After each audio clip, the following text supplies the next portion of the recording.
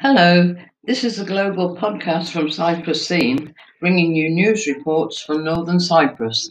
The Girne Municipality Aid Convoy is on its way.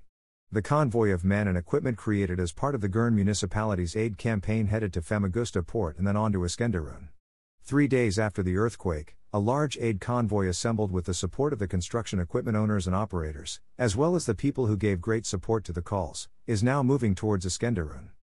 In the convoy that departed on Wednesday 8 February 2023, 3 trucks carried the aid packages which had been collected, 2 excavators, 1 mobile crane, 1 telescopic forklift, as well as acoustic sound listening device, and equipment, technical team, vehicle maintenance and repair technical team, crane operators. Girne municipality teams who are involved with the related equipment. Source, Turkish, Girne Municipality.